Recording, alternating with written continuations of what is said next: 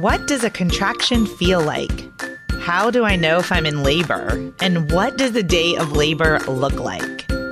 Wait, is this normal?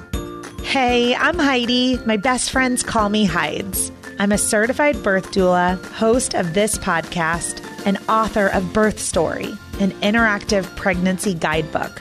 I have supported hundreds of women through their labor and deliveries, and I believe every one of them and you deserves a microphone and a stage. So here we are. Listen each week to get answers to these tough questions.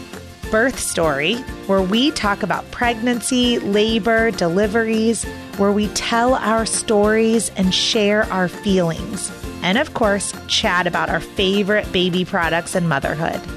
And because I'm passionate about birth outcomes, you will hear from some of the top experts in labor and delivery. Whether you are pregnant, trying desperately to get pregnant, or you just love a good birth story, I hope you will stick around and be part of this birth story family. You guys, my book is out. It is out in the world. I cannot believe it. I have been writing it for several years, and it's just mind-blowing. Birth Story, Pregnancy Guidebook and Journal is a one-of-a-kind discovery into your pregnancy that provides you education through storytelling. So what's it really about? In the 16 years that I have served women with every personality type, I noticed there was a huge disconnect between what my clients were craving for childbirth education in a book and the books that were actually available on the market. There seemed to be unlimited resources if you are looking for an unmedicated birth or a natural birth or a home birth. But there just weren't a lot of resources for my clients who were part of the 92% of women birthing in a hospital and very much open to medical interventions like an epidural, nitrous oxide, and opioid medications. So I wrote that book to fill the gap for you. Week by week throughout your pregnancy, you will engage with material meant to educate and empower you as you plan for your own birth story. Hospital, medicated, unmedicated, or something in between.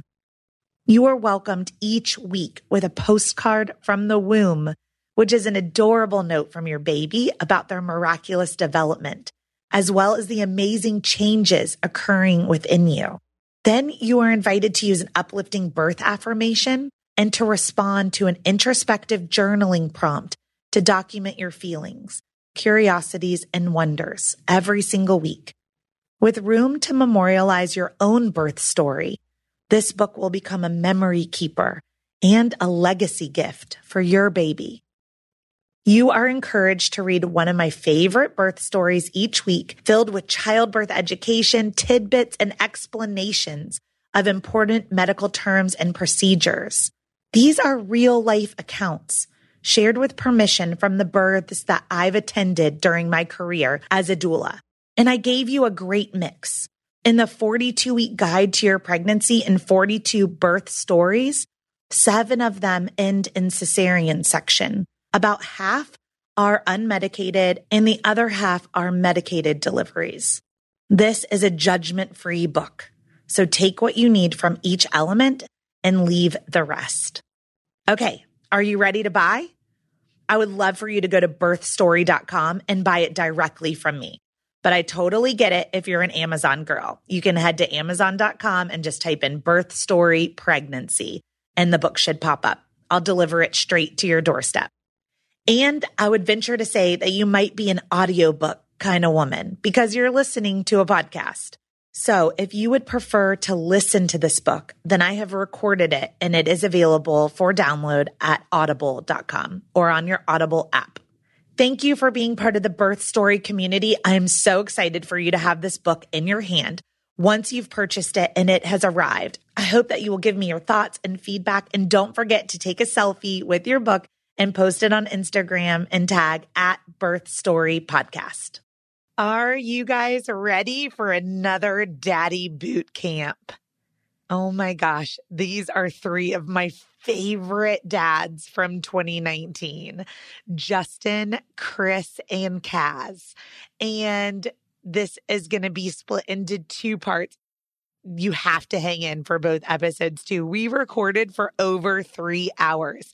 I had all 3 dads crying, opening their hearts out because they want to teach you and your spouse or your partner right now about what it's like transitioning into parenthood and fatherhood through pregnancy, through labor, through delivery, and all of the ways in which their birth stories unfolded. Welcome to the Birth Story Podcast, Daddy Boot Camp. I've got 3 of my new dads. I was supposed to be all of their doulas, but we'll get into why I wasn't really one of their doulas in a minute. And so first, let's introduce who you are, who your wife is, and then how old your baby is. Go ahead, Justin. Thank you for inviting me. I'm super excited about this all day. My name is Justin Drumright. My wife, Kelly Corus, is her maiden name. I'm a Kelly Drumright now. And our son was born on May 27th, and his name is Grayson Keith Drumright. I lost that battle. I really wanted Tristan. She makes fun of me because of the movie Legends of the Fall with Brad Pitt. I wanted to name him Tristan. I like it. Well, yeah. Nice. When she has a drink, she'll tell people this and then proceed to make fun of me for an hour in front of anybody that'll listen. But went with Grayson, and I lost my father unexpectedly 3 years ago. So that's where Keith came from. Oh, okay. Mm-hmm. That's a good family name. So the next one just needs to be Tristan. Yes. Well, it needs to be a boy, too. Yeah. There's like 2 things going on there. I only know how to make boys. So I'm like, yeah, it's obvious you're going to have another boy. Yep. Tell us, what do you do? I work for a healthcare company. We basically build hospital labs from a chemistry, hematology, immunoassay. We put the automation tracks in and all the instruments that hook up, and then we do the software. That's why I was curious what you were telling me earlier about your job, into their LIS or EMR. It's what most people know it as, your electronic medical record. Okay, cool. Do that all over the Southeast. And one of the things we're going to get into is paternity leave. So what does your paternity leave look like at your company? So mine was a whopping 2 weeks. Okay. So it worked out well. I actually went back after, 8 days. So they let me keep 2, and I'm still going to use them later this year. But Kelly had 3 months. Okay, yeah. That's good. Yeah. So a lot of people that I interview have 0 paternity leave. So I'm like, 2 weeks is really good. Yeah. So cool. All right, let's move on. I'm directly facing Chris, so I'm going to be staring at you the entire time. Perfect. Who are you? So my name is Chris Ray, and my wife's name is Jessica. Jessica Marshall is her maiden name now, obviously Jessica Ray. And we had our son on August 28th. So he's 6 weeks old now, and his name is Ethan Marshall Ray. I work for a company called Ring Central. We do unified communications as a software.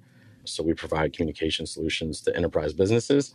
And I got 8 weeks for paternity leave. So it was awesome. Cheers that. Yeah. So they, really good benefits, great company to work for.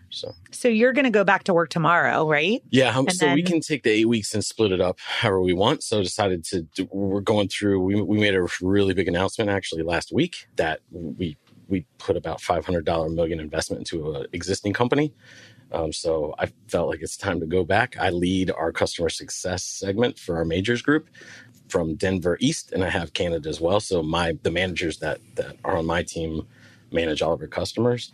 So with that type of growth, I don't want to miss out. I'm trying to position myself, to stay there and succeed. So I'm going to go back, and then I'll take a week when we're going to go to the mountains after little guy gets his immunizations, and then I'll take a bunch of time off around the holidays when we slow down. So cool. I like that you have the ability and that flexibility to kind of use some of it, you guys, and then use some of it later. Yeah, it's pretty neat. Awesome program. So 4-month-old, 6-week-old, and then we've got Cass. So tell us about you. Yeah. So my name is Cass Sneathen. My wife is Christina Mango. Is her maiden name is Mango, and obviously her name is Christina Sneathen now. My daughter Kennedy Louise Sneathen is 3 months old. She was born on July 4th, 2019. So, little firecracker baby. Yeah. So Mine was Memorial Day, so we've got holiday babies. Yeah, exactly. So my paternity policy was pretty much kind of you just do your thing, be with your wife, be with your kid. We're not really going to track it. What I do is a little bit unique, kind of a niche to the market, I guess you could say. I work with charter schools across the state of North Carolina. So I traveled anywhere from Cherokee, North Carolina to Greenville, North Carolina, working specifically with charter schools, go on campus, teach them how to utilize a program called Power School. So it was during our busy time of the year that Kennedy was born. And so I had all my trainings booked July and August. August is like slam packed because when the schools aren't in session, they want to do their trainings. So, yeah, that was an interesting position because I was there on the road 2 weeks after Kennedy was born, back on the road while, Christina was adjusting to life with the little one at home.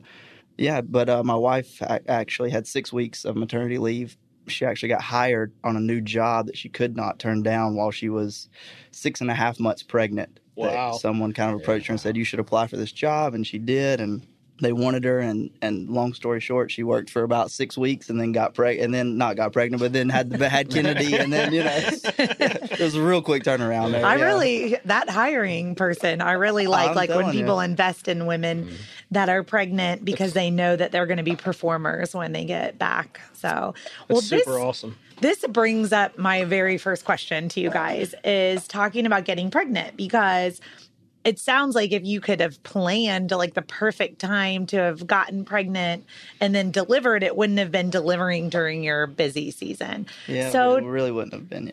Tell me about that journey. Like, did you guys have a planned pregnancy, an unplanned pregnancy? And I'm asking Cass first, since he was just mentioning about the birth of his daughter Kennedy in his busy season. So how'd that go? So my wife and I have been together at that time about 6 years when we got married on New Year's Eve. And another holiday there. Yeah, so I keep the dates. I keep the really. Are you serious? I got married New Year's Eve too. You keep the dates holiday specific, exactly. So you don't forget. Absolutely, yeah. And everybody's celebrating with you. So I like the party energy in this room. There we go. Exactly. So right after, we both knew that we wanted to start trying, and so we did, and it took a little while, and there were some hiccups along the way, and we were just open to whenever it was going to happen, it was going to happen. My wife did go to some doctors and get put on some different things to help, hormonally and all of that good thing. But at the end of the day, it was successful. It worked out. But yeah, it was just we weren't really planning anything like, hey, let's get pregnant this month. It was more of just whenever God wants it to happen, it'll happen. And, we just tried our hardest. I really did. Really tough job. I'm like, really tough really job was, right there. Really feel bad for you. So you conceived naturally. Christina conceived naturally. Right. Yes. Okay, so I'm going to move over to Chris. Yeah. I know your story is a little bit different. So do you mind sharing with us, how you met Jess and how you decided to become parents and kind of what your journey looked like? Yeah, I don't know if I should share the story how I met her. No, we actually got introduced by a mutual friend, who connected us on Facebook, and I've never been a friend with someone that I haven't met. So I can't remember if I sent her the request or she sent me, but I accepted. And then I'm older, right? I'm 42, so I'm a little bit older. She's younger than I am. Cradle robber. Yeah, right. And I was at the Whitewater Center because I moved here from the Washington, D.C. area about almost 5 years ago. And I was at the Whitewater Center, and my car was at the Ice House, which used to be in South End. And my friend dropped me off in my car, and I lived there, and I couldn't drive. I was like, I'm going to walk home. And the friend, because you had been drinking too much all day. Oh, okay. All day. And the friend that introduced us sent me a text and said, "Hey, we're watching the World Cup at Ice House." And I was like, "Oh, cool! I'm in the parking lot." So I walked in, and I like Tony Soprano, had my shirt unbuttoned down, so I didn't even realize it. It was bad. And Jess was there, and I think we started talking because she had been to Ireland. I'd been to Ireland, something weird, and she gave me a ride home. And that's how we met. And were you you friend requested me on Facebook? Yeah, we're I think we met. Her dad had unexpectedly passed away around that time. And I think that's her friend thought that we would have, that we had a lot in common. And so that's how we got, it was kind of a setup. It was. So yeah, I walked in and I was like, "Hey, Facebook," to my best recollection. And then we had great conversation. And then we were after that moment, we were always together, but we weren't dating really. I was coming off a divorce, moved to Charlotte, didn't know anyone. It was a rough time, so I wasn't in the good headspace. Failure to commit. Yeah, absolutely. It was, but I was upfront, I was honest. I'm not, I was trying to figure myself out. Okay. And I took my time trying to do what was right. And then we just had our 3rd anniversary in August of this year. So right after getting married in 2016, we started trying. And I think I think we might actually have gotten like conceived on our honeymoon. So we're very fortunate that we were able to, but we lost that baby. And then we had 2 more losses after that. So our process was different. It was really a struggle, not kind of understanding our faith is very important to us, and kind of, did God not want us to be parents? Did we need to adopt? We weren't quite sure what to do. So we went through the whole gamut of everything, and no one could figure out what was wrong. So it's undiagnosed infertility, even though you can get pregnant, which is kind of weird, right? So there's a lot of like blaming of, I think Jessica thought that it was her fault, and I thought that it was my fault. And we did everything like fractionalized DNA testing on me, and everything you could finally or think of doing, we went through. And that's. And I'm assuming you were at a fertility specialist. Yeah, we were at one in Charlotte, and I was a big fan of the doctor, and I'll always credit Jess for doing this. She thought that she needed to get a second opinion. Okay. And I was like, come on, she went to Duke, it's like she's a well-respected physician in the field, but wanted to support her. And the second doctor that we went to, she kind of had some thoughts of what it might be and wanted to do exploratory surgery. And basically she determined what the issue was, what the previous physician had ruled out as not being an issue, as not existing. Wow. So that was like a big moment for us. And it was, I'll never forget, it was probably a week before. And she was really, she'd been poked and prodded and tested 3 years, like taking off time from work and getting monitored and doing all this crazy stuff. And we hadn't digged too much into IVF yet, but we weren't sure if that was an option for us. Like we were kind of trying to like navigate what we were comfortable with. Because after the uterine surgery, right, then she was able, like they were saying, like, because we did the surgery, now we believe she'll be able to carry to term. Right. So it wasn't that positive. Like it wasn't as definite as that statement. What it was. Okay. So we got to the point where she was like, I don't know if I want to have the surgery. I don't know if I want them to go and see if they're like, if they can determine what the issue is physically, if there is something in there. Okay. And I said, I totally get it. Whatever you want to do is what we're going to do. Right. It's not my body. So yeah, support her 100%. And she woke up and she was like, God told me last night, I'm going to do the surgery. Because when we went to bed that night, we were not having the surgery. And we started looking at adoption and trying to think what other opportunities, we might be able to explore. And she woke up that morning and she's like, I don't know if it was a dream or God speaking to her or whatever, but she was determined that we're going to go in and do it. So she was in surgery for 15 minutes and our doctor came out and she had pictures and everything. And she's like, there is a uterine septum, which our previous physician said there was not. And she showed me pictures and she's like, I resected it and this and all this stuff. And she was like, she was really animated and excited. And I'm like, so this has got to be good news. So surgery was supposed to take an hour. It was like 20 minutes and they were done.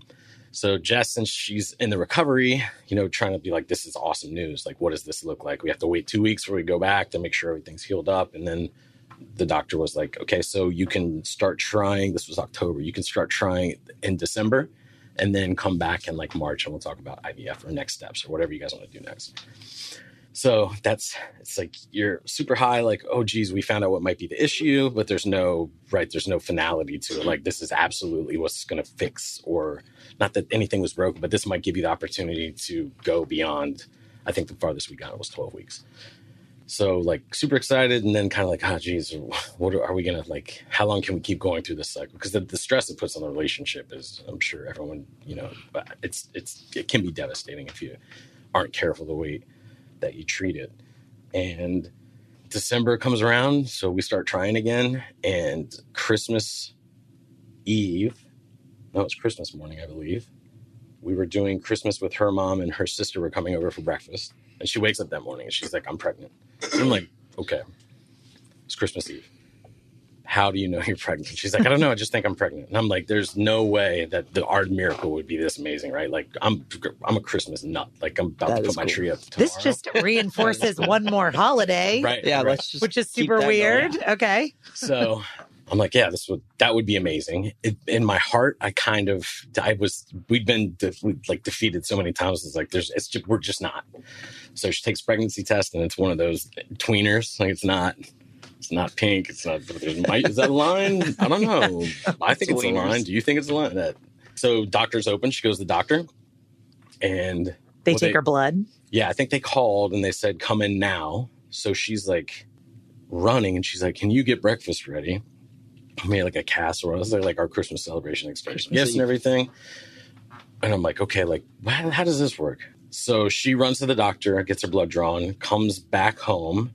Her mom and her sister arrive. We do breakfast. And in the middle of it, she gets a phone call. And she answers the phone. She's like, hello, which is kind of not her style. So immediately her sister's like, what the hell is like, what's going on? I was like, oh, I think it's work. I'm pretty sure that's what I said, which is ridiculous because for a bank, no one in a bank works the month of December. So she goes upstairs. She's on the phone for like 5 minutes. She comes down and she's like, and I'm like, oh my God, we're pregnant. And she's like, go upstairs. And she's like, yes. So that's how we found out we were pregnant. And that was amazing, right? Like the greatest gift you could ever imagine. But then it's right back to where we've been the 3 previous times. Yeah. Like, okay, this is awesome. But when do we lose? Like, when do we lose the baby? Were you guys both thinking that and communicating about it? Or were you guys just processing for 12 weeks individually? So I would say we processed it individually, but my processing was done internally. Like I feel I didn't have anyone to commiserate with or talk with. And I felt like a real strong sense that I had to be like the pillar of support and be there and listen to everything she had because it's different for her, right? So I battled with, and I have a couple buddies who I think could empathize and sympathize, and I would talk to them, but it wasn't it's probably not what I needed. And I don't think I did my mental health, right, any favors by trying to be the hero as it was for her. But anytime she, there was like her stomach was upset or there was something wrong, but I mean, I know she did because she would verbalize it and I would be strong and try to be positive and be like, no, this is different. This is the way it's going to be.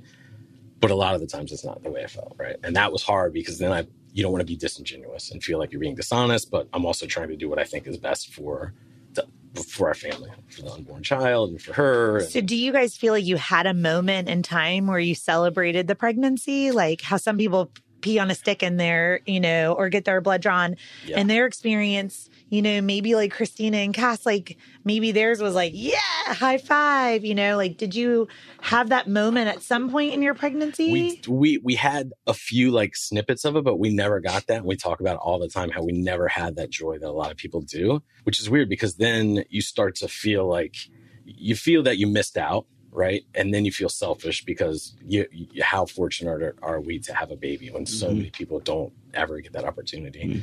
But then you also start to take friends and family and be like, that sucks that they got to do that. And then you're like, geez, wow, how vain am I for being like bitter at people I love because they got to have this experience that was different than ours. And we really had to talk through that and get to a mature place to be like, it's okay to feel that way, right? We're human beings. We can have those feelings. That doesn't make us bad. But how do we use that? How do we how do we turn it into something positive? How do we embrace our story and embrace the journey that we've been on? And I think after like we did the sex reveal, that was a big thing for, I think, us to do with like family and friends. Because we had told my parents and her mom and her sister on the second loss. And we got an ultrasound because she felt like something wasn't quite right. And in the elevator, she started to miscarriage after the ultrasound and everything was great. So that type of like hit was like brutal. So every time we went to, to get an ultrasound or go see the doctor, it was just like, it was heavy for a while. And then, I think we celebrate the difficult and the struggle that we've been through. And I think through this, we both made a commitment, especially her, to be open and honest and really be advocates for people, especially women can be absolutely brutal to each other. What I found in not talking about miscarriage and not talking about infertility or unintentionally being judgmental about those things and thinking that it's like, something wrong with someone's body or it can be just, it's a dark and like lonely place. Not something I would ever have really thought about until like going through it. And then men don't talk about it. We don't talk about it. Women don't talk about it. Society doesn't talk about it. It's like this thing. And then if I hear of someone that has a loss and I hear somebody else say, so many people said to my wife, oh, I had a friend, she had 9 miscarriages and now she has 8 kids. I mean, it's unbelievable. Everybody has a miscarriage. That's great. That doesn't that doesn't not lessen. Everybody, no, I was going to say, Right. I'll jump in.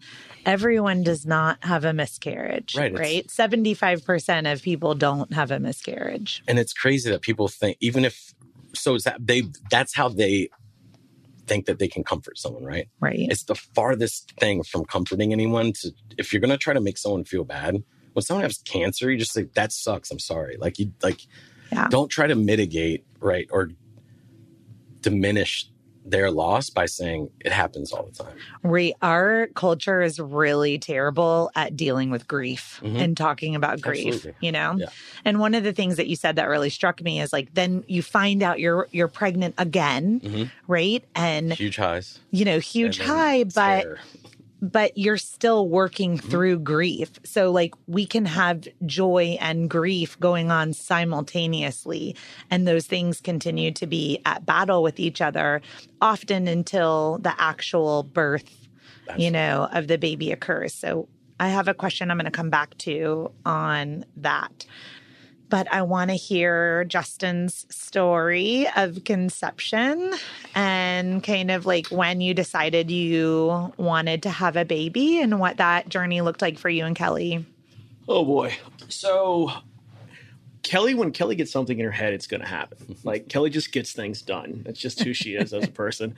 So we got married New Year's Eve 3 years ago, and I wanted to start having kids pretty quickly. Kelly's 2 years older than me. And, we weren't up against the biological clock, but we'd been together 6 years. Like, let's just do this thing, and we didn't fight about it really, but we had some direct discussions for, 9 months to a year.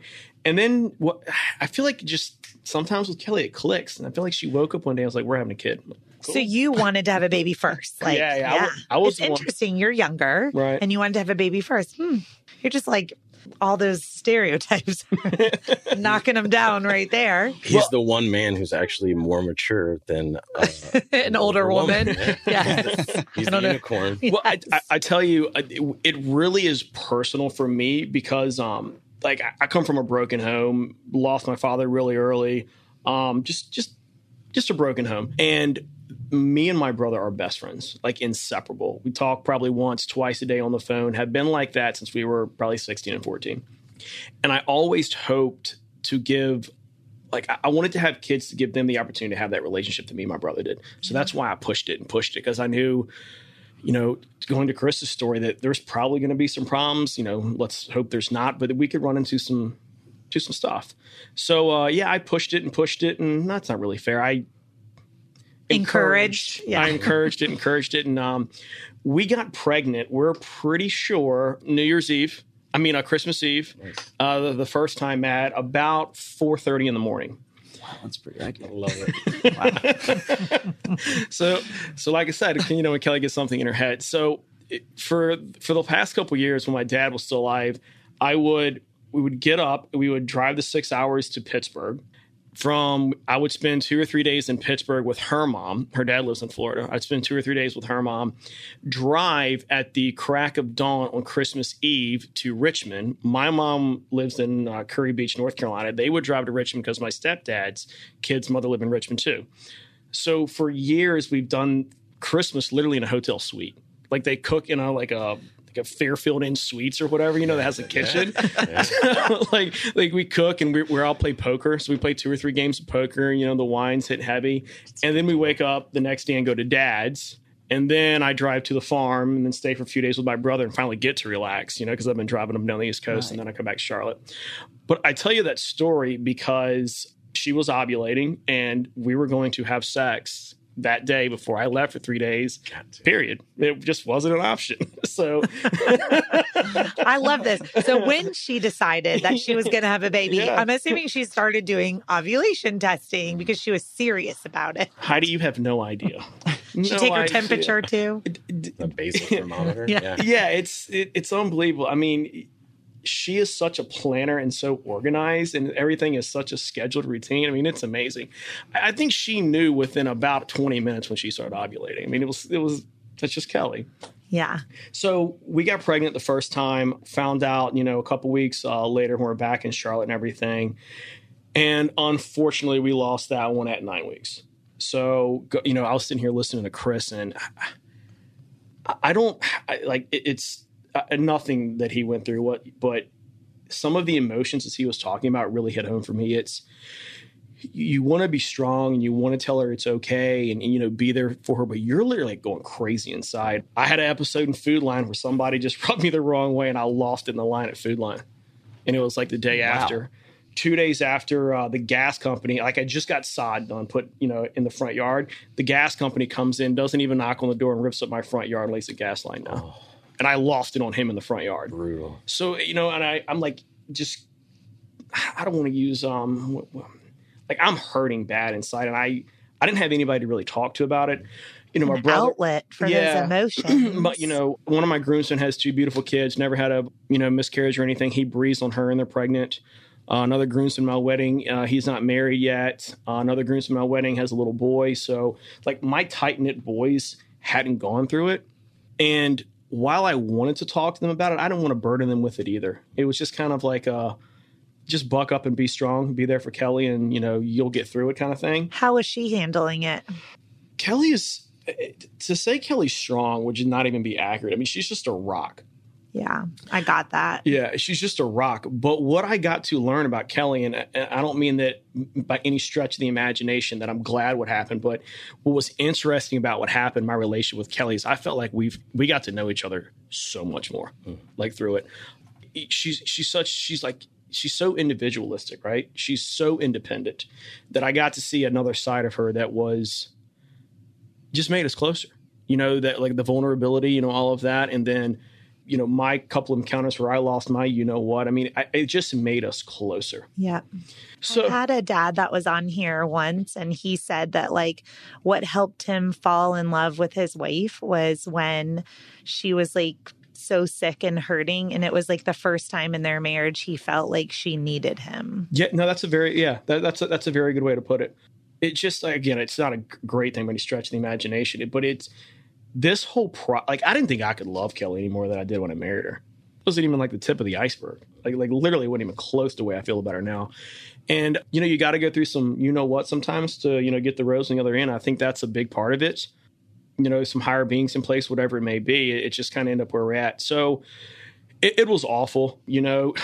Chris was talking about it. Is there something wrong with this? Is this going to happen? She's 38, or did we run out of time? All those things. Women have children when they're 50 these days. Right. I mean? But all these things go through your mind and you just can't help it. And then to Chris's point, my mentality or mental state, mental health, whatever you want to call it, like I was raging. Like I was raging. And I mean, it's a terrible thing to say, but there's a few times like I was like, I just wish I could get my hands on somebody. Like that's how like I'm just raging inside. Did you ever have like, when I feel that way, I like scream in the car. No, I like go alone and I like scream, but to have an outlet to get that energy out of your body. Like I understand that what you're saying, right? So my gym is 0.8 miles down the hill. There it is. And I go there and put on headphones and act like a lunatic and let people judge. And then you walk out of there a better man. And I walk out, I'm like, you're not in prison, you didn't kill anybody, and you're going home to Kelly. Setting off all the lunk alarms. Gym counseling. Yeah, so that's what I did. I'm a big outdoorsman, spent a lot of time in the woods, so I spent a lot of time at the farm, hunting with friends. But the more and more I did that, the more and more I missed Kelly and wanted to be around her too, because we're both hyper individual, hyper independent. But this whole thing, like, it's not that we didn't enjoy being around each other before. We love each other to death. But now it's like, dude, I want to hang out with my life. Yeah. Again, not that it wasn't like that before. It's just a more heightened awareness, I guess, if you will. This went on. So again, Kelly being Kelly, we're planning again. We know when ovulation's coming. Let me ask you a quick question, though. Did she miscarry naturally, or did she have to have a D&C performed? So that's a good question. I was actually going to. I didn't ask Chris that either. Yeah, but I was going to tackle into what Chris said. So we elected to have the D&C. Okay. Very interesting conversation. I'm a very direct communicator, probably a little too candid. I've been told. I asked the doctor. I was like, the hell? Like, are you serious? And he told me his number was actually 30%. He said, Justin, 30% of pregnancies end in miscarriage. And it floored me. I thought I was the only one on earth that ever had a miscarriage. I just didn't know about it. I mean, Chris is exactly right. We don't talk about it as society. We don't educate. And he's 100% right that you can't say, oh, well, so-and-so had 25 miscarriages and now they have 18 kids. I mean, that's just like, you couldn't keep that to yourself. You know what I mean? Like, I don't want to hear that. Yeah. But for some reason, because he was all right, fine. And he was very direct. He used some profanity back at me. And we had this really direct conversation. And the 3 days, I think it was 3 days since it happened. For the first time in 3 days, I didn't feel alone. And it was with a complete stranger. Wow. You know what I mean? Yeah. And just hearing that you have no idea how common this is. This is probably a good thing. His words, this is probably a good thing. She's been on birth control for 20 years. And she got pregnant within 2 months of going off birth control. This is probably a good thing, Justin. This was the doctor. Yeah, this was the doctor saying that. The point he was making was, this is her body getting ready. Right. And I was just like, wow, dude, that's huge. And I walked out, not smiling, but not wanting to kill people in Food Line anymore. Yeah. You know what I mean? Like bricks just floated away. It was unbelievable. And praise to that doctor. For doing his job. He was amazing. I'll never forget him. Like, if you walk in this room right now, I'd know who he was and hug him.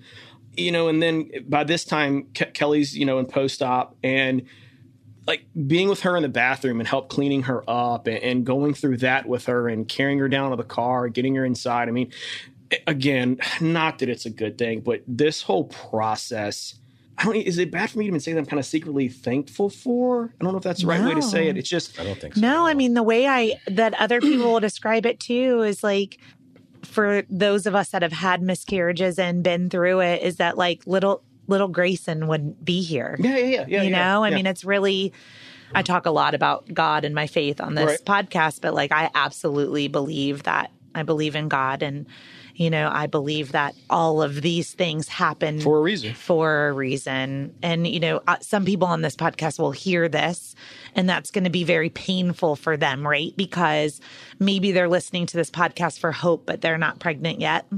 And they've had multiple miscarriages, and they're trying, and they're really angry with me right now for saying that everything happens for a reason. And this is just kind of, a little bit flippant. But I like to hear a little bit of that underlying story of healing and courage and connection and all of the beautiful things in different ways. Like I have, different clients that conceived in all different ways after loss and grief. And ultimately you end up with a baby, or you end up adopting, or you don't end up with a baby, and your life takes a different turn. But I really, I feel what you're saying, in that, I kind of connect and feel the same way that you feel about that. Yeah, no, I appreciate that. It on the same token, though, I do feel a little bad about it too, because if you make the statement, you're not happy, but it made you closer, so you're somewhat appreciative of such an awful situation. I still feel that it's kind of bad to say because of Kelly. Because, from her standpoint, like, how dare you say something like that? We could have just become, you know what I'm saying? Yeah. So I still am. There are other ways, is what you're saying. Yeah, I'm still careful how I articulate that. Yeah. But it's an underlying thing that I think, was a good thing for us. And I think it goes back to what we were saying earlier, like, in many ways, grief, losing a child, when you're a mom, a dad, no matter what, losing a child, no matter what gestation, it's probably a grief that you're going to feel your entire life. Right. And you said, it sounds like Kelly's pretty deep, in her faith. You guys are as well. I travel a lot for work. I've got a team of 8 scattered around all 11 states in the Southeast, so I'm on the road a lot.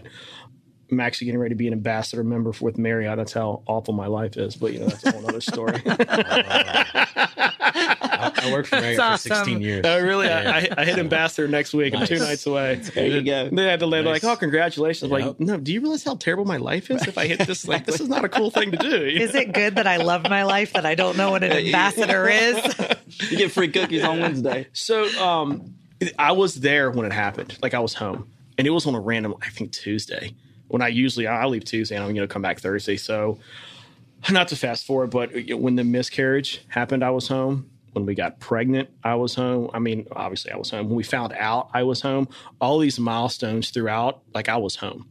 And I've always looked back kind of retrospectively and like, wow, that's got to be part of this plan, right? Yeah, exactly. Yeah, exactly. So I would say that was absolutely designed by God. So I think that's really, really cool. So I'm sorry, I'm babbling.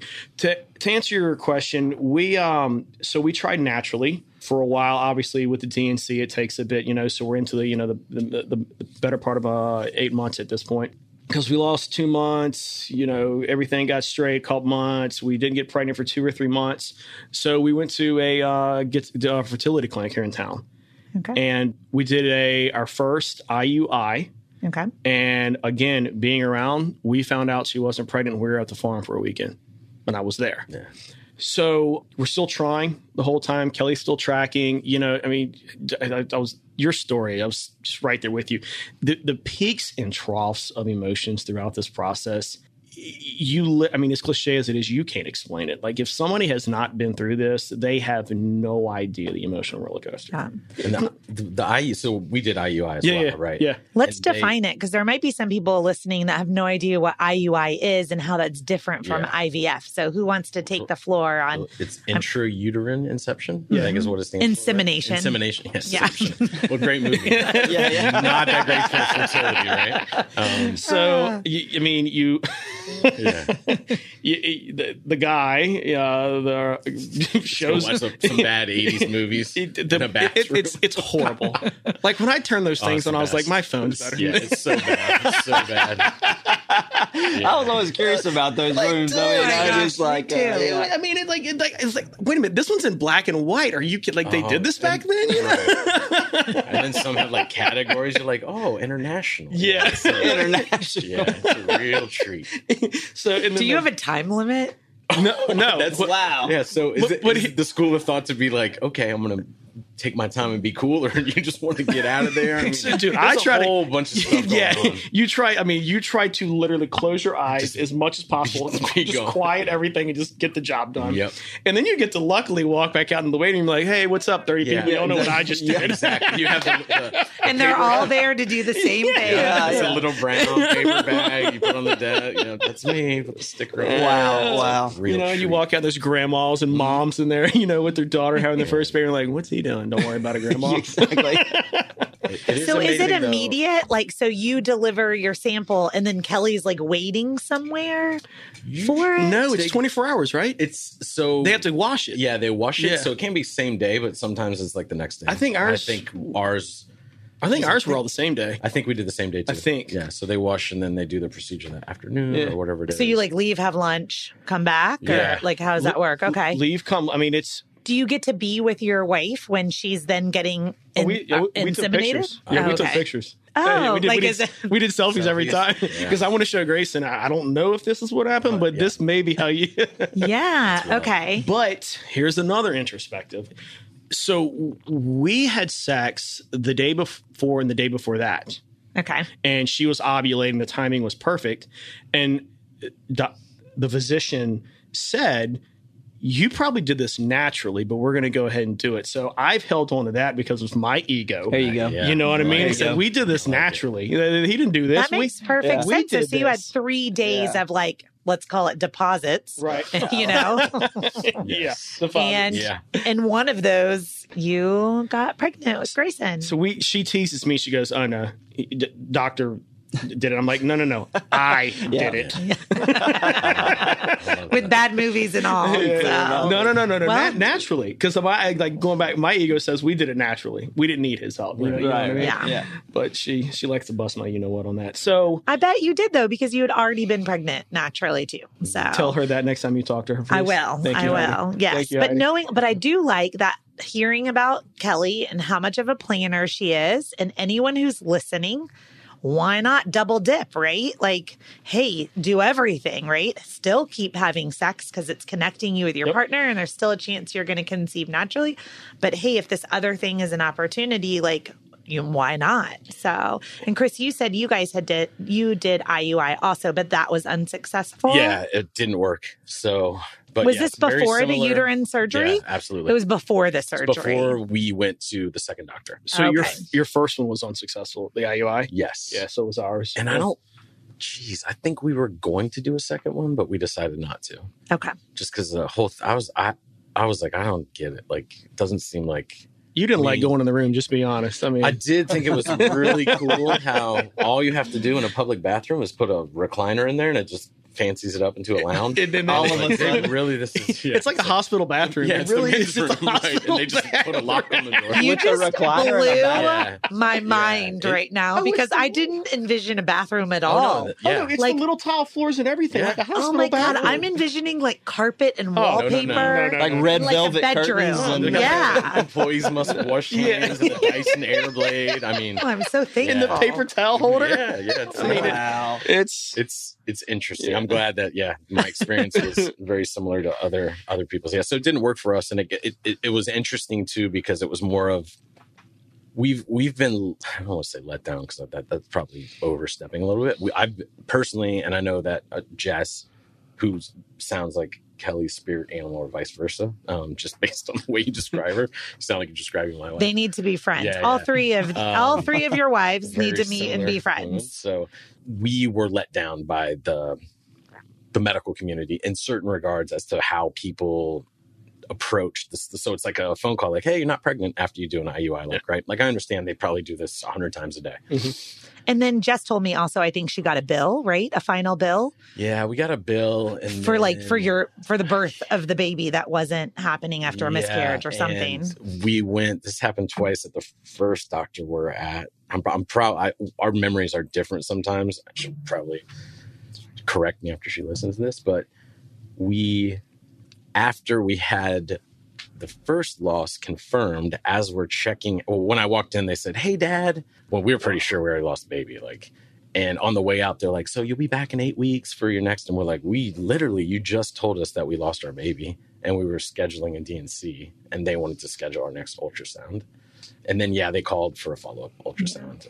And I think that happened 2 or 3 times. Ugh, this just makes me want to. Right, So if there's anybody, God, willing, that's works in a doctor's office and an OBGYN office, is like listen, figure out a way for your electronic medical records to catch up to the front desk quickly. In our experience at the second facility, the second clinic that we went to was a 180, completely different experience, right? So, and I think technology is a piece of that, but I also think we're habitual, right? Human beings. So I think if you do the same thing, you can lose kind of context into how you should perform what you do as your job. But I'm, like I said, I'm an older guy, but it's always do the best, no matter what it is, right? If you're going to flip hamburgers, be the best at it. Yeah, it hurts think my people feelings get really set. quick when you say you're older and we're like the same age.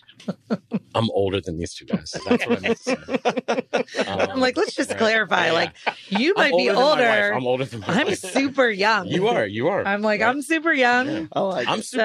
So- I'm mature as like a 19-year-old. Right? So I Yeah. feel like- but so that 19, that's well done. right, Good for you, bud. I'll be a man here soon. I'm looking forward to that. But yeah, it's disappointing sometimes because you go through our experience with the DNC it's a traumatic thing, but then it's a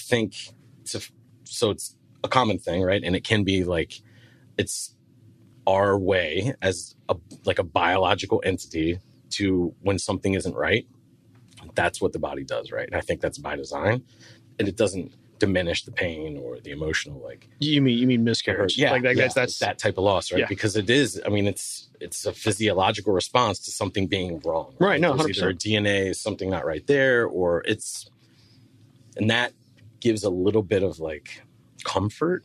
Comfort's probably not the right word. It gave me a little bit of like, okay, like that makes sense. Like, I'm extremely like logical. It applies ration and logic. Right, Yeah, absolutely. So that's what- I can hold on to that, right? Yeah. Because that's okay. Like that, I get that. But I think that the female experience is a totally different thing. That I tried my best to be able to empathize and be there and say like, I know you're hurting and I know what it's like, but I would never let myself utter those words to Jessica. I could never say I know what it's like because I don't. I I mean, she was emotionally attached like to these beings. Right. A lot of moms will tell you, including myself, like I felt like a mom, like I felt conception From the I'm like, absolutely. I was like Jess, that like I woke up and was like, looked at my husband and was like, I'm pregnant, mom, yeah. and he was like, you're crazy, Yeah. but like I felt like a mom in that moment. Now we're going to take a short break to just share a few things with you. Thanks for listening to the Birth Story podcast. I am so excited to announce the launch of my book, Birth Story, a 42-week guide for your pregnancy, a collection of these birth stories, a ton of doula advice, and journaling prompts. You can order a copy today at birthstory.com. It also will mean the world to me if you'll spread the word about this podcast. So on Stitcher or on iTunes, just leave a review. Thanks. When did you feel like a dad? I'm curious. We have three of you guys sitting at the table. Two of you have experienced loss. Yep. And then Cass, you had a successful first-time viable pregnancy.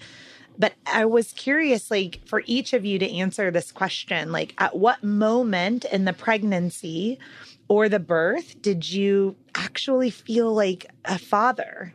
And I've had people answer this that they didn't even feel that way until like months later after the birth too. So, I mean, just kind of jump in. Sure, I'll step up. But I think for me personally, the whole fatherhood feeling did not kick in until Kennedy was actually born. Until I actually saw Kennedy and was holding Kennedy, that's when it actually clicked in. I think the entire 8.5 months, 9 months leading up to Kennedy's birth, it was more about just being there for my wife and being a husband before a dad and trying to be the best husband that I could during that time. Obviously, huge sympathy to you guys and going through what you went through and not having experienced that. But yeah, I just thought that my goal and my job was to be a husband and be the best husband that I could be. The fatherhood definitely didn't kick in until I saw Kennedy being born. And then in that moment, I'll say I felt the sense of fatherhood. And then when you leave, 2 to 3 days later and you put them in your car and you're like, you're just going to let me leave with this child and just walk out the door. And that's the end of it. Like, okay, just high five me and we're out of here and send me a bill later. Like, that's exactly how it is. Exactly. It's exactly how it is. And you're just walking away with this car seat and this child and your wife's in a wheelchair and you're like, okay, let's be both now. Let's be both the husband and the father. And then, I think even in the infant age, I will say the connection you're trying to make with a child that is, by all intents and purposes, not even really seeing you, if you will, is almost tough because then you start to feel like, am I supposed to feel like I'm not connected, or am I connected, or is this how everyone feels? But again, it's one of those things as a guy you don't talk about it. Like, it'll just work out the way it needs to work out. But here in the last, and Kennedy's 3 months old, but here in the last probably 2 weeks, the word father and dad means so much more than it did 3 months ago. Because she's starting to become aware. She's starting to see me, I feel like. She's starting to smile. The interaction's becoming. And that in and of itself, for me, is starting to define fatherhood for sure. And that's been my journey. So, I know everyone's a little bit different. But I will say in the beginning, like with the infancy and being a few days old and a few weeks old, it's like, right now I'm just taking care of you, and I don't even really get to feed you, to be honest. I just wake up at 2 a.m. and hand you to my wife, and then she feeds you, and then I send you back to bed. Like, that's my job, and an occasional burp every now and then. It's so you're trying to figure out what does that look like, but man, the amount of time is just exponential when they're infants. The leaps and bounds, and for me personally, the leaps and bounds from feeling like a husband to a father have been just significant. I'd say like in the last 2 weeks. Yeah. Can I ask a question? Yeah. Did y'all read books? Oh my God. Yeah. So I could compare notes to someone. Yeah, you did? Yeah. So I didn't until we got in a big not knockdown. Like, we had a big fight about it. She's like, read some books. And I'm like, what? And I was like, okay, I ordered 2 books on Amazon. Listen to your doula's podcast. Yeah, exactly. Yeah. And it was 200 pages in each book of them saying, basically, don't be an ass. Do the laundry, do the dishes. Right, step up. Yeah, and I said, honey, like, I'm not reading any more books. I do all this stuff. Like, Right. This is just basically saying, pitch in. Don't be an ass about it. So I was just curious what y'all's take on that was. Yeah, I've read a couple. I've read the chapters of the birthing store or birthing method or whatever. I can't remember.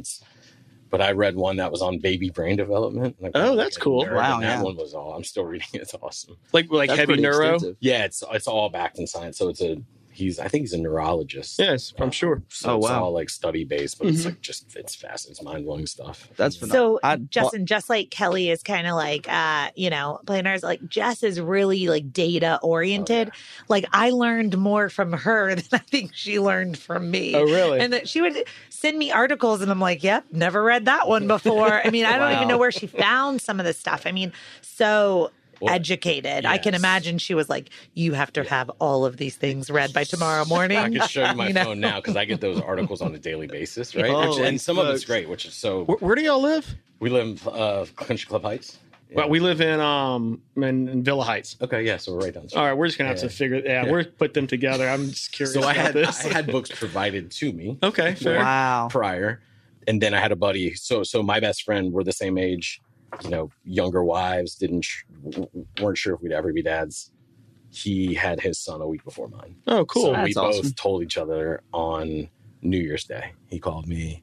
I was like, "You won't believe this. We have news." And I'm like, "Don't even tell me."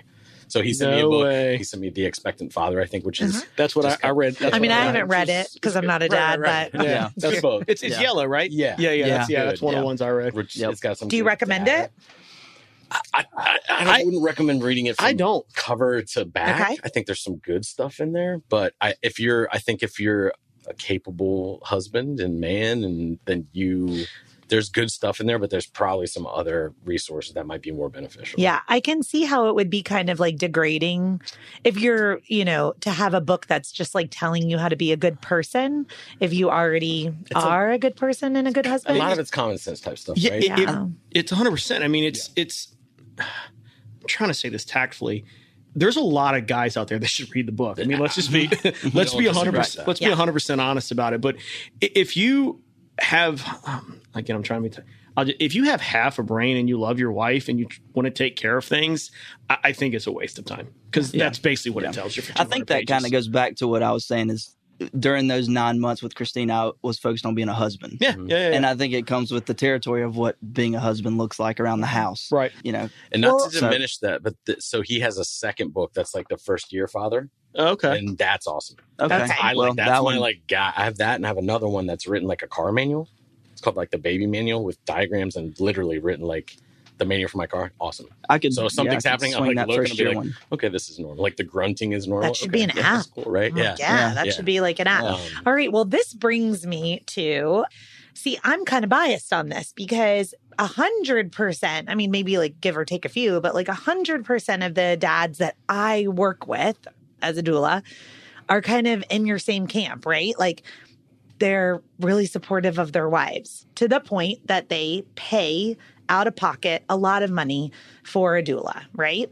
So I feel like these kind of things go hand in hand, right? Like, so I'm not really dealing as a doula, I'm not dealing with dads that are just like clueless and treat their wives terrible and are unprepared. Like, But that correlates. yeah, That correlates. Like a couple's not going to hire a doula that's not going to take care of the house and the right, that all the correlates. things. Yeah. Right. So I want to know, like, what was your doula journey? Like, had you ever heard the word doula before? Did you know how much a doula costs? Like, how, like, I mean, you're not going to offend me at all. So I want to know, like, how did you get me as your doula? Like, how did that come about? Let me pop this open. Okay. That's a beer. Yeah. And I should let all the listeners know, not only is everyone drinking beer, we are eating the Inducer pizza. So it's kind of like a famous pizza from It is Hawthorne. delicious.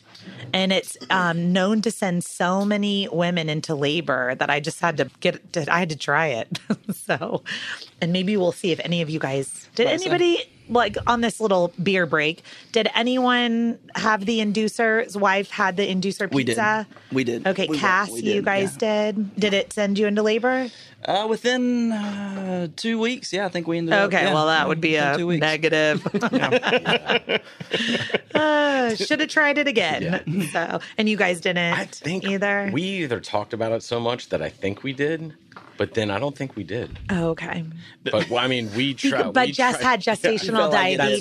That's why we didn't do it. So Yeah. we planned on it. There you and then go. she was like, right. Ding, ding, borderline, ding. so we did not. Gestational Yes. diabetes would put you out of this. Okay, sorry. No All right, back to the doula stuff. Yeah. How did you find me? How did you get convinced, I guess? I think our story is interesting too. So when we got to the point, so I don't know if it was like 12 weeks or what it was, that was like, so we need to be positive and think that this is going to happen. So we want to be ready, like as ready as we can be. And Jess mentioned to me, she's like, hey, I'm going to start looking at, she'd done all this research and she's going to start doing a doula. And I thought it was like an exercise class. I had absolutely no idea. I thought it was yoga. You're right. Like, It was yoga. Was that hot yoga? Like, what are we, goat yoga? Like yoga coach. What is, I swear. Doula, is that the If you one with send the me a goats? picture on a Yeah, I yoga don't- mat with a goat on your Yeah, back, I'm going to be furious. What is that like? So she explained it to me, and I was like, so it's like because I was born by a midwife, right, in Texas back in the 70s. And I was like, so is it a midwife? And she's like, no, it's different. There's like and I was not, we communicate very differently, like extremely differently. So I'll ask her a question.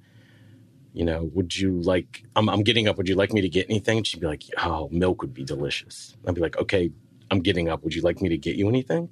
Like, I mean, just say yes. I want to drink. So, and that I have to work on that, right? Because I'm very literal. Like I heard. Yeah, I'm sure. I I heard. heard. Get a glass of I milk. heard. Get a glass of milk. Yeah, right. This is Not deja me. vu. Exactly, It's yeah. unbelievable. Not me at all. So, Milk is delicious. as she's like explaining to me what this, I speak Jessica. right, which is good, helped us out a lot.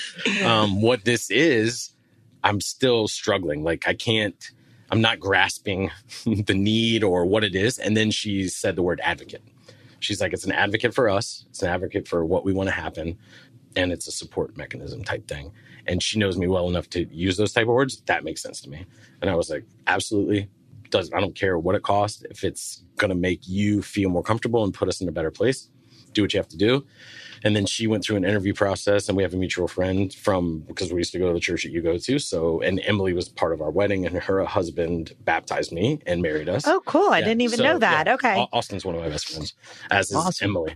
So she was like, Emily, set me up introduced me to Heidi, and she's awesome. And I don't want to, she might not have actually interviewed anyone else. I think she had some scheduled, and she met with you. And so it was a done deal. Okay. So it was a very easy decision for me personally to say, do whatever you have to So do. advocate and support. Yep.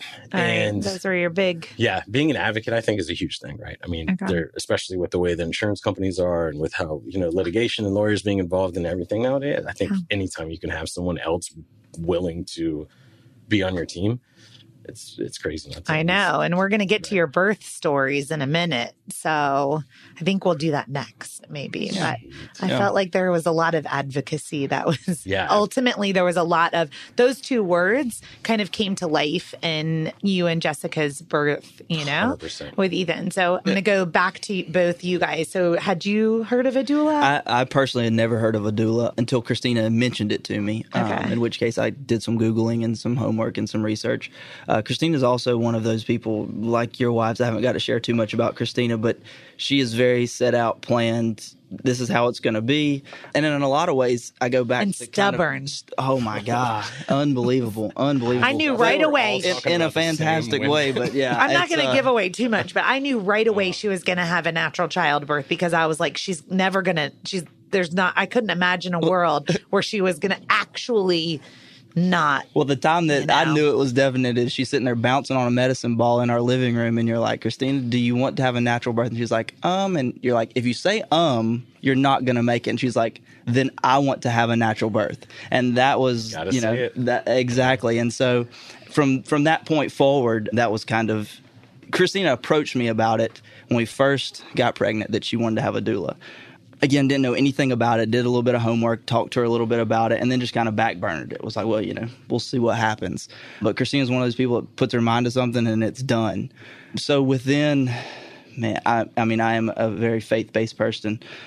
Within 3 weeks of her saying that, we're at church, at Watershed at church, and sorry. That's fine. Okay. You can say where we go to church. Cool. I didn't know where name Praise Jesus. and all that. I'm Yeah, just kidding. absolutely. No, Watershed's fantastic. Yeah, absolutely. If you're looking for somewhere, that's the spot. Yeah, exactly. But no, so Christina's about to do a little thing on stage at Watershed, and she's sitting there, and it literally just so happened she's sitting beside you that day. I know, that was weird, right? And somehow she mentioned I didn't the know word she was doula. pregnant. Exactly. Right. This was very early on. Yeah, I she mean, didn't look very pregnant early or on. anything. And she mentions the word doula, and you're sitting right there, and she comes off the stage, comes sits with me, and she's like, I found our doula. And I'm like, where? Isn't that yoga? That's yoga we talked about a couple weeks ago. Like, what just happened? What just transpired in the last 30 minutes that I'm clueless about because I saw you on stage? God spoke to her. Absolutely, yeah. Whispered right in her ear from the second row. So from that point, we set up a coffee date with Heidi. We sat down and talked.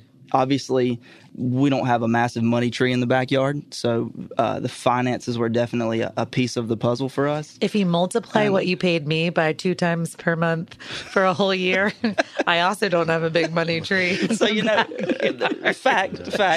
But, every dime counts, I should say. And especially when you're talking about bringing a child into the world. And, I think the average report says, it costs this much money to have a child until they're 18. So everything scares you from a financial standpoint. So adding an extra bill that we did not see coming into play was definitely a concern for sure for me.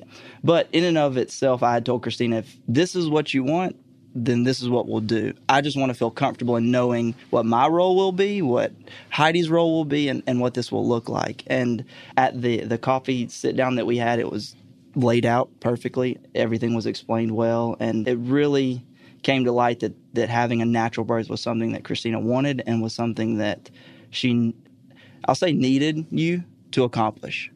And at the end of the day, she was able to accomplish that due to you being in that room, because it's not an easy process. And I think you tell everyone that up front. This is not going to be fun. This is not going to be something that you're going to love. It's not, something you enjoy. It's going to be a very hard and difficult process, and potentially the most difficult thing you'll ever do in your life.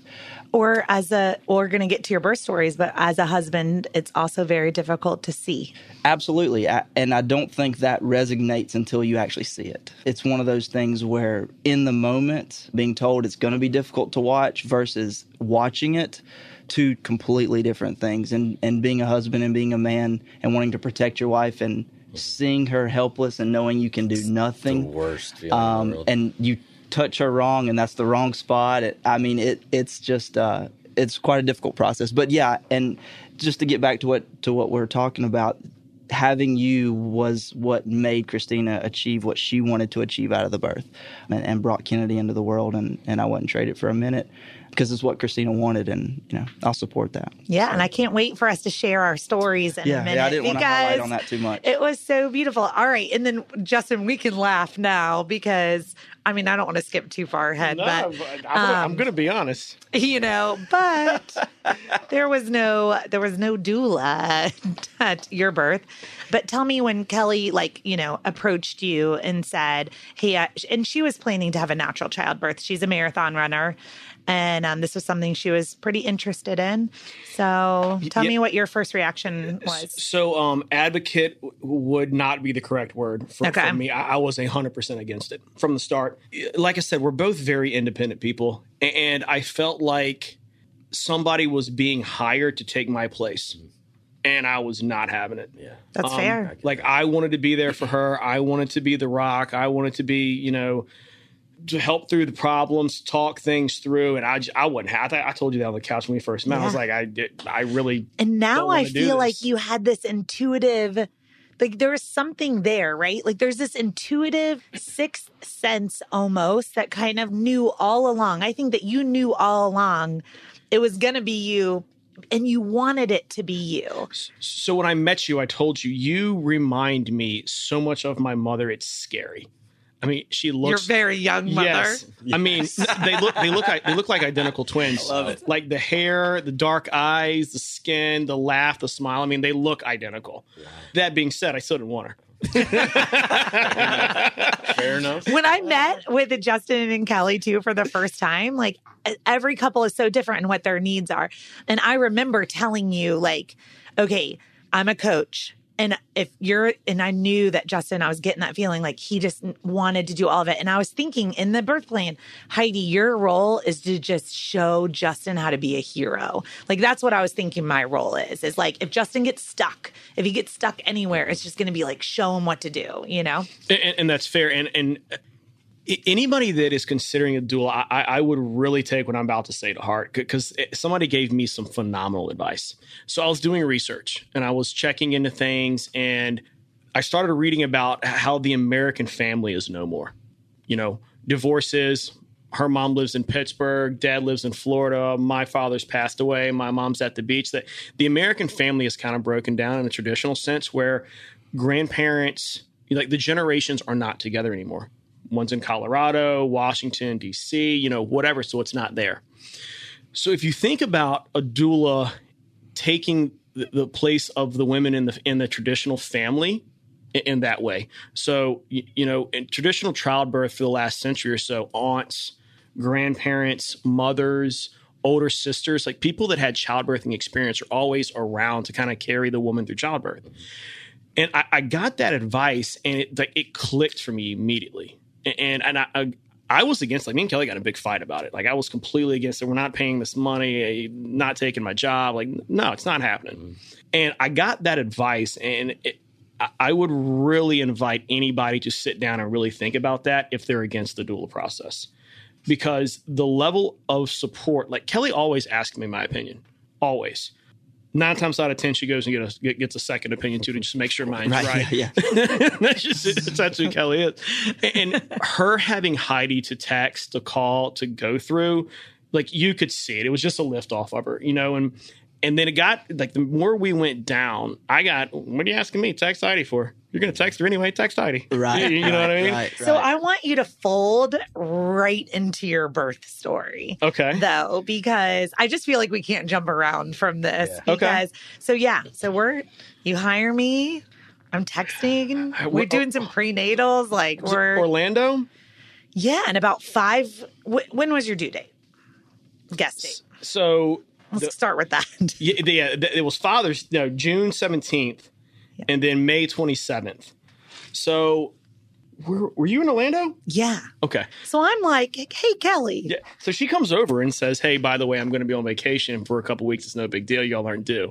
Yeah, cool. Whatever. I was like, I've got a backup doula. You don't have any signs and symptoms. I was like, I feel pretty comfortable taking my kids to Disney World for a couple of days. This is going to be great. And literally the second I drive away, I don't know if you know this part of the story, I called Kelly. Yeah. And I said, Kelly, I'm just getting like a weird feeling. She told me, yeah. I said, I'm getting a weird feeling, but I really, like, you need to, this is Sarah's number, the backup doula. Yep. I'm like, just in case, And, So, I think, I can't believe biggest regret ever. Not really. I can't believe I'm blanking on this. I think it was June 17th was our original date. Does that sound right? Well, I have it in my phone. June 15th or June 17th. Anyway. Yeah, I think it was June 17th. I think it was June 17th. But my mom lives at the beach, Curry Beach. So every Memorial Day, we go on the beach and hang out with my brother and his girlfriend and basically party all weekend. So obviously we're not doing that. She's a month out, 3.5 weeks, 3 weeks out. So we didn't go down. I think I played golf Saturday. Got up, played golf Monday with one of my best friends. And it was an 8 a.m. tee time. Thank God. Wasn't a 3 p.m. tee time.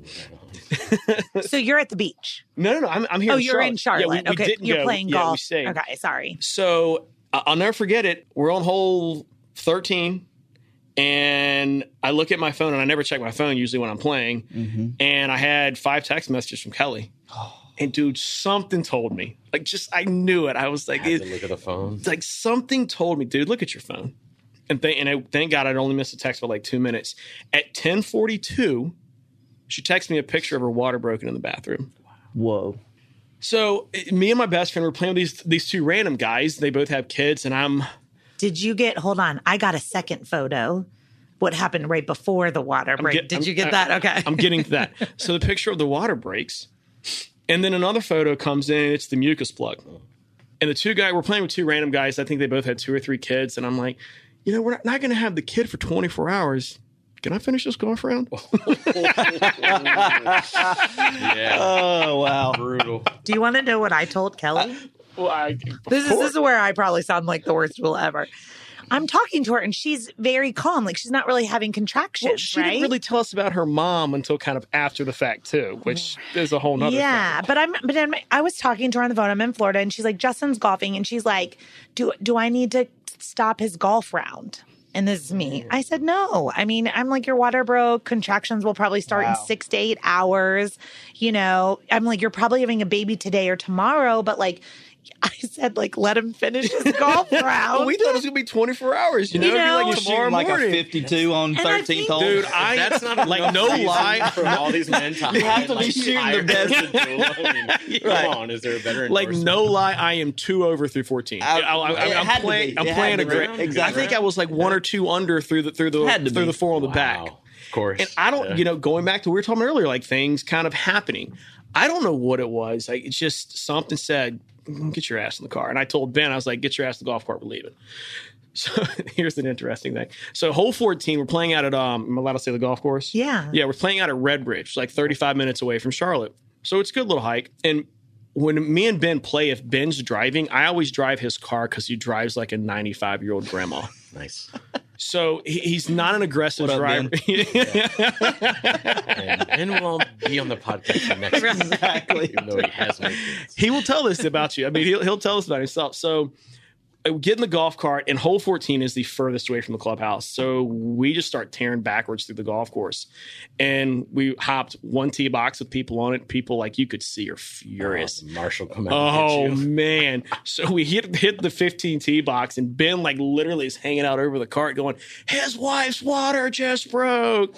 And there's, like, this anger and fury, and all these guys just go to, like, oh, congratulations, Yeah, exactly. man. Yeah. Totally turns. So this goes on for 3 or 4 holes until we finally get there. We get in the car, and we're maybe 20 red lights I ran on the way home, maybe 25. I mean, we got home from Redbridge in about 15 minutes. I mean, we were rolling. So I get there. I'm like, what are we doing? Like, we still got a day to chill. Like, you want to go pack a bag? Like, what do you want to do, Cal?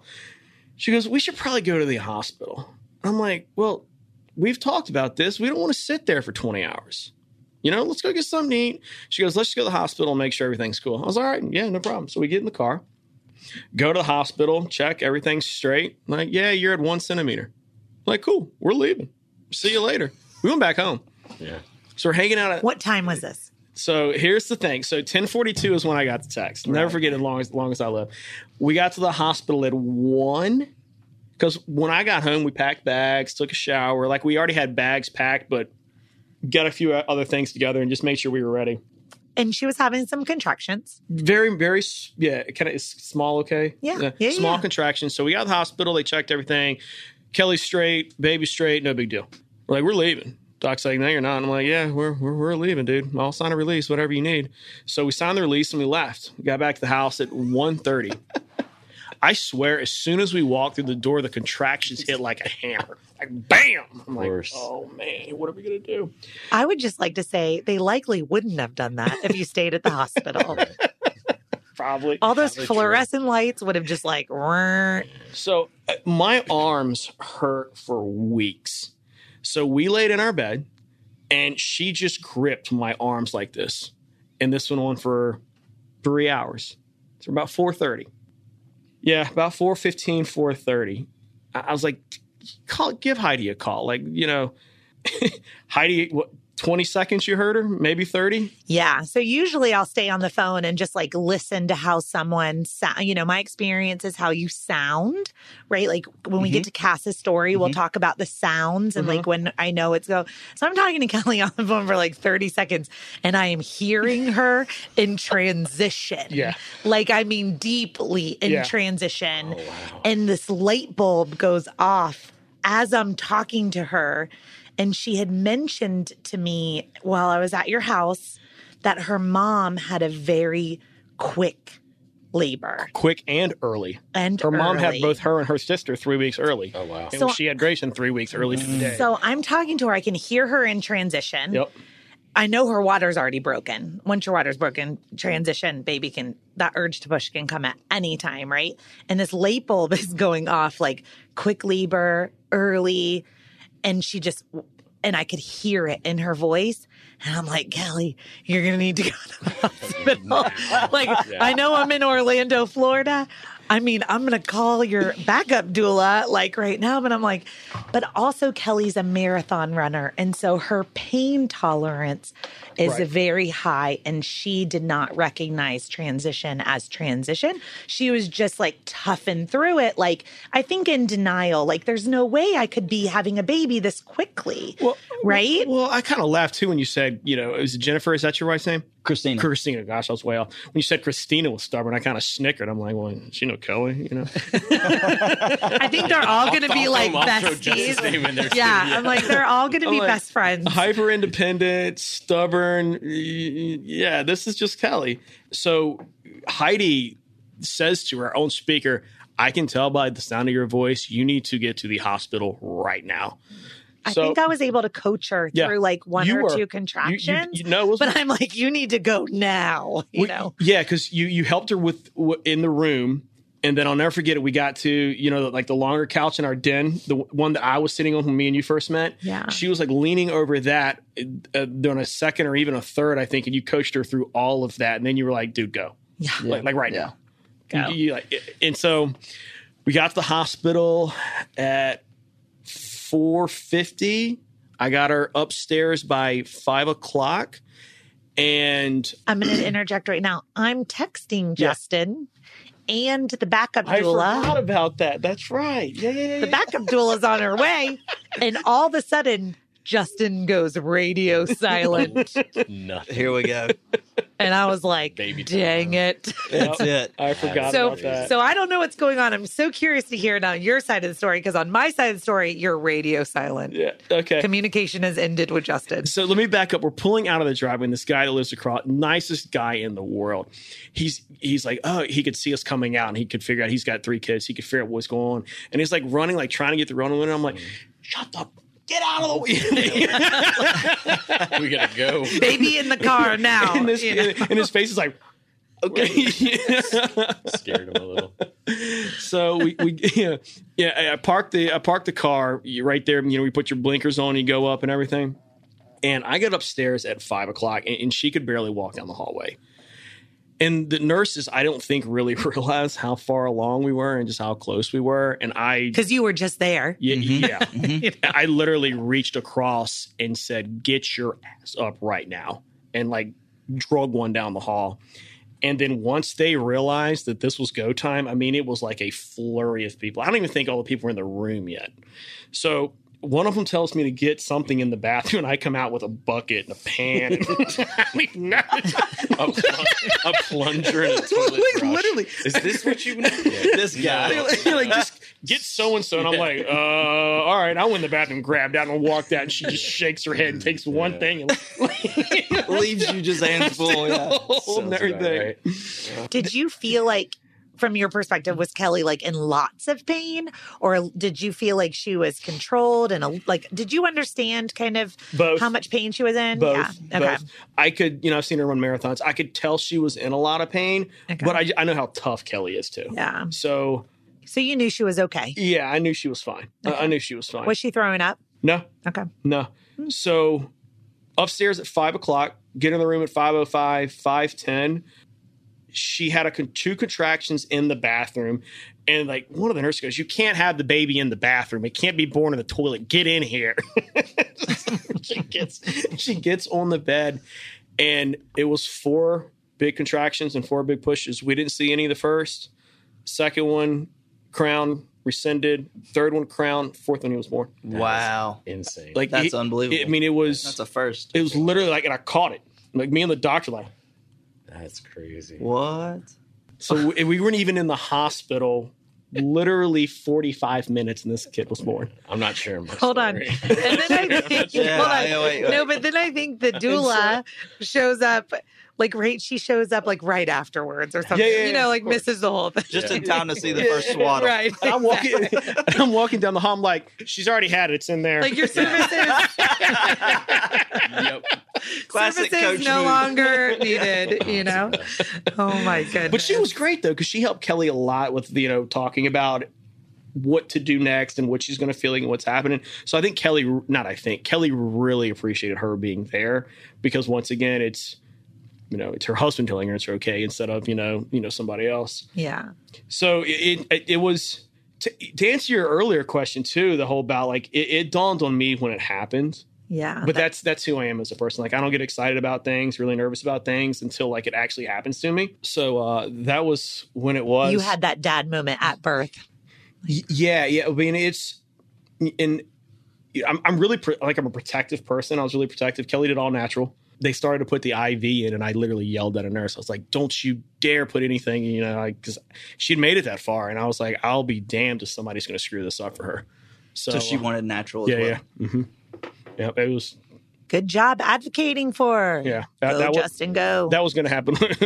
She made that decision. I don't think you need a doula on your next birth. She can just text me for free for the support. Very nice of you. Very nice of you. I think I owe you one. Buy one, get one free.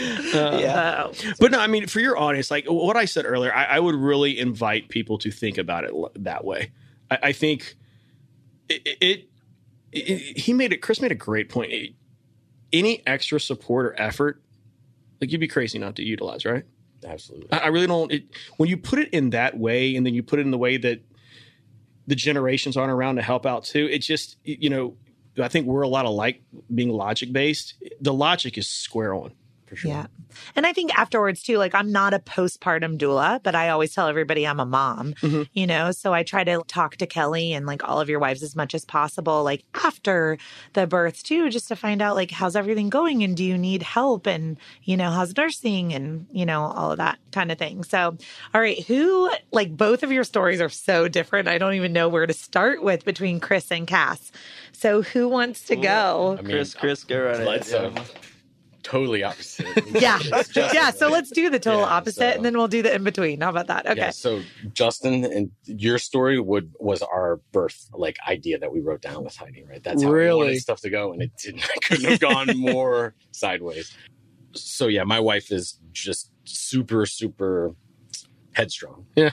She's stubborn. She's very stubborn. She's super researcher. She knew exactly what she wanted to do, and she, throughout the whole pregnancy, right? Before we got pregnant, we eliminated chemicals from our home. We started kind of focusing on prayer maybe a little bit more than we had in the past. Essential oils, anything that she thought. Oh, the essential oils. Yeah. Jeez. Yeah. And I've become a fan, which might be the most disappointing or shameful thing of this whole story. We've got 38 dispensers. What's a dispenser? No. Diffusers. Yeah. We have diffusers in every room. It's unbelievable. So fun. So she took every step. Anything that, whether it was quackery or there was science behind it, didn't really matter. If it wasn't going to be detrimental to our lifestyle or our home or anything, she was going to try it. And I really respected that. She wanted to have a natural birth, and that was our plan, to do everything that we could do.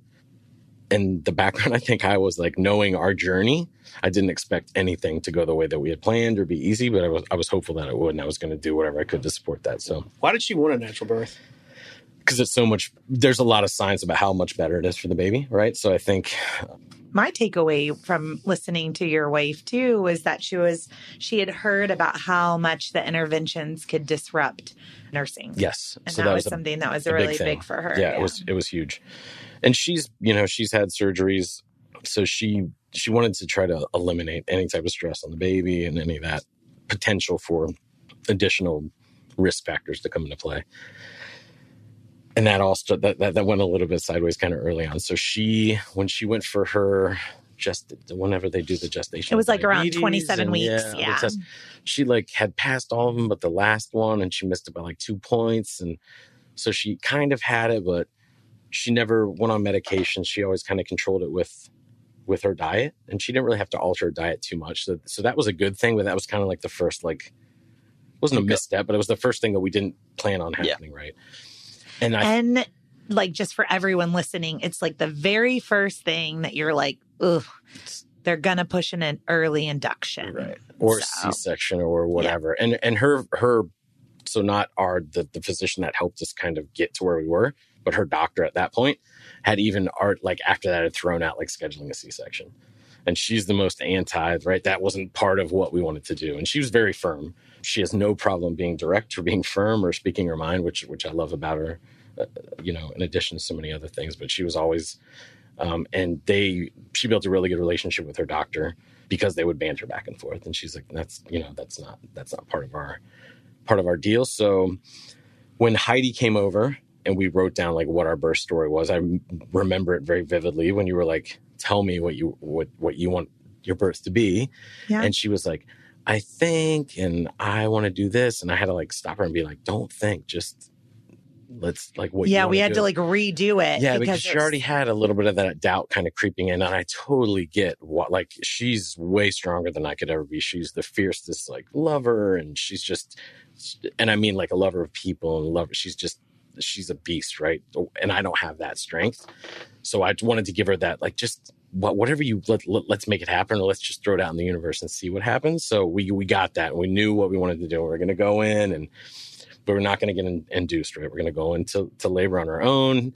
And let me interject here too. Like when I was at your house too, like one of the things, I don't know if this ever happened with Kelly, but one of the things that was happening with Jessica was that those previous losses were, all that grief came right back to the surface, because it's like, those are mini labors, right? Yeah. So one thing we didn't say earlier that I think it's important for people to understand, once you have a miscarriage, at least for us, or I'll just say me, I won't speak for Kelly, even up till the baby is born, you always have that in the back of your mind. I mean, you're scared, whatless until he or she is there and they're breathing and they're okay. Like that fear just will never, ever leave you. And I, just for the listeners that have gone through it, that you're not alone in that. That's natural. Yeah, thanks for saying that, Justin. And I think it's so part of our story. It's important to know that the loss prior, right, our last one, my wife was at a cupcake making class with my mom, who had recently moved to Fort Mill from Florida. So my parents relocated up here to be closer to us. Oh, that's awesome. Yeah, it was really cool that they did that. And so they were having like a bonding day, right? And she's texting me and she's like, oh my God, I think I'm losing the child. And I'm like, well, like, what, how do I navigate that? What do we do? And when we went to the doctor the next day, they basically told her flat out, they were like, you were laboring for about 12 hours, right? To try to naturally have this happen. So she'd experienced that. And I think it was that night when we were talking where that was the first time it came into her head. She's like, oh my God, when I go into labor, am I going to think about that situation? Right. Which is smart. That's the intelligence side of her brain saying like, hey, be ready because this is coming, because it makes sense that could happen. But then there's the part that's like, God, why can't you just like keep that locked away somewhere so we can focus on other things? Right. But unfortunately, that's not the way things work. So we had our plan. And as we got, every time we went to an ultrasound, they were like, oh, he's 7 pounds or he's going to be 10 pounds for all this stuff. And it's funny how we can send a camera to Mars to take pictures, but we can't really tell how big a baby is in utero, right? Like there's a pound difference. I mean, the 10% variation, right? I could not agree with that anymore. Right. Like, so we're kind of going through that, and her physician is like, we're probably going to schedule a C-section, and we're really fighting against that. And then basically what happened is, I can't remember when it was close by, but she had low amniotic fluid. So it was below the 0.2 or whatever the threshold is. Yeah. You have to have like, each pocket has to have at least 2 centimeters of fluid. Right. And she didn't have any pockets. Right. So they said. Right. It's so hard. Again, we don't know what we're looking at. Because we can see it on there, right? We can tell there's not a lot, but it looked like, I'm not a doctor, obviously. It could have been a map of Asia. I wouldn't have known it was a baby. Yeah.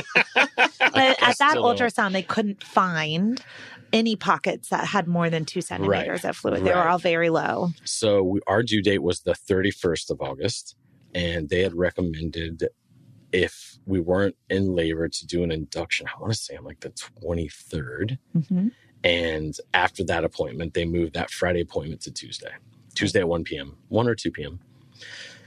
And it was what I tried to like really. So it ended up being 10 days prior, right. 10 day, an induction 10 days early. And I was trying to say like, hey, it's all for like, right. The goal is to have a healthy baby. So if this is what they're saying to do, let's go and we'll do everything. We literally for a week did everything possible. I mean, anything done on the internet or anywhere that you could read, we did to try to get her into labor. Like eating the prunes, the whole 9 yards, all that stuff. Yeah, I might have gotten some nettles off the internet. I don't even know what happened. A lot of stuff happened there. Red raspberry leaf tea. There's a lot of stuff going on. So there was something that morning that really threw me off. Oh yeah, she's like, I just booked a last minute massage. I think you have just some lady's house in Elizabeth or something. I don't know what it was, but we went. She had a massage, and then we couldn't figure. Like I was starving. Chiropractor. That's what it was. It wasn't a massage. It was a chiropractor. Yeah, that's exactly what it was. So she had an adjustment, and then I was like, well, I have to do this stuff for work. So can you come back and like? And we couldn't. And then we had to like eat. The whole thing was weird. So we figured that all out. We got the car packed up. She got her adjustment done, and then we went right to the hospital. So I did the same thing. I don't know if I was at Presbyterian. So we put a little spot, blinkers on, go upstairs, right? Meet the nurse. I go 8th floor. Yep. 828. I should know this. I have it written down somewhere. So get Jess in the room. They're not super busy that night, but it was a full moon. So I figured, we'd probably be in like a hallway, but we weren't, which was cool. And I run down to get the rest of the bags. And by the time I get up, the mood of all the nurses has already completely changed. Wow. And something has happened. There's no doubt something has happened. Wow. No way. Yeah. Did your heart just drop? Yeah, a little bit. I was like, because Jess she speaks her mind, right? She's forthright in her feelings and her opinions, and usually in a very like tactful way. She's respectful. She's a sweet Southern girl. And she looked at me. She's like, oh, that nurse hates me. She's pissed. And I was like, okay, like what happened? So the first thing they did is try to give her an IV. She said, I'm going to delay the IV. Like there's no medical need for me to have the IV. And that set the nurse off, right? Right out of literally within the first 5 minutes of being there. So I'm like, this is going to suck. Like, I don't want to, I want to just, can I go home and play Xbox or something? This is how it's going to be. But the doctor came in and Jess was very articulate based on, I'm sure, in a good part to conversations with Heidi about, it's not medically necessary. Let's delay it as long as we can. Because she wants to be on the birthing ball. She wants to be in the tub. Right. All these things. So doctor's like, cool. But if there's any signs of like us going to the next level. Were you not there? Was this another one? Oh, I get there. Yeah. Okay. Sorry, I was waiting. She gets there. And Okay. I was there. And then she gets back. Okay. I was trying to ask, did you miss another one? Yeah, I was like, wait a minute, hold on. No. So one for three kind of thing? Put it this way. I made up for Justin and Kelly's birth. Oh, yeah. With Chris and Jessica's. Awesome, yeah. She actually could have gone to Orlando and then came back. Still. Yeah. 3 times over. Yeah, probably, right? Okay, yeah. All right. No. So she was a big part of it. So but one of the things that we should tell listeners is that one of the things I had coached Jessica and Chris on is that inductions can take up to 5 days. Right.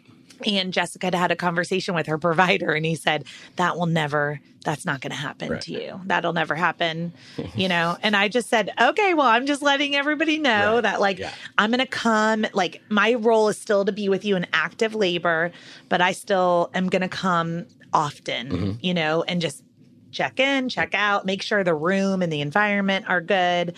But I'm not going to sleep at the hospital for 5 days. Right. Straight. Yeah. Okay, I see now. Okay.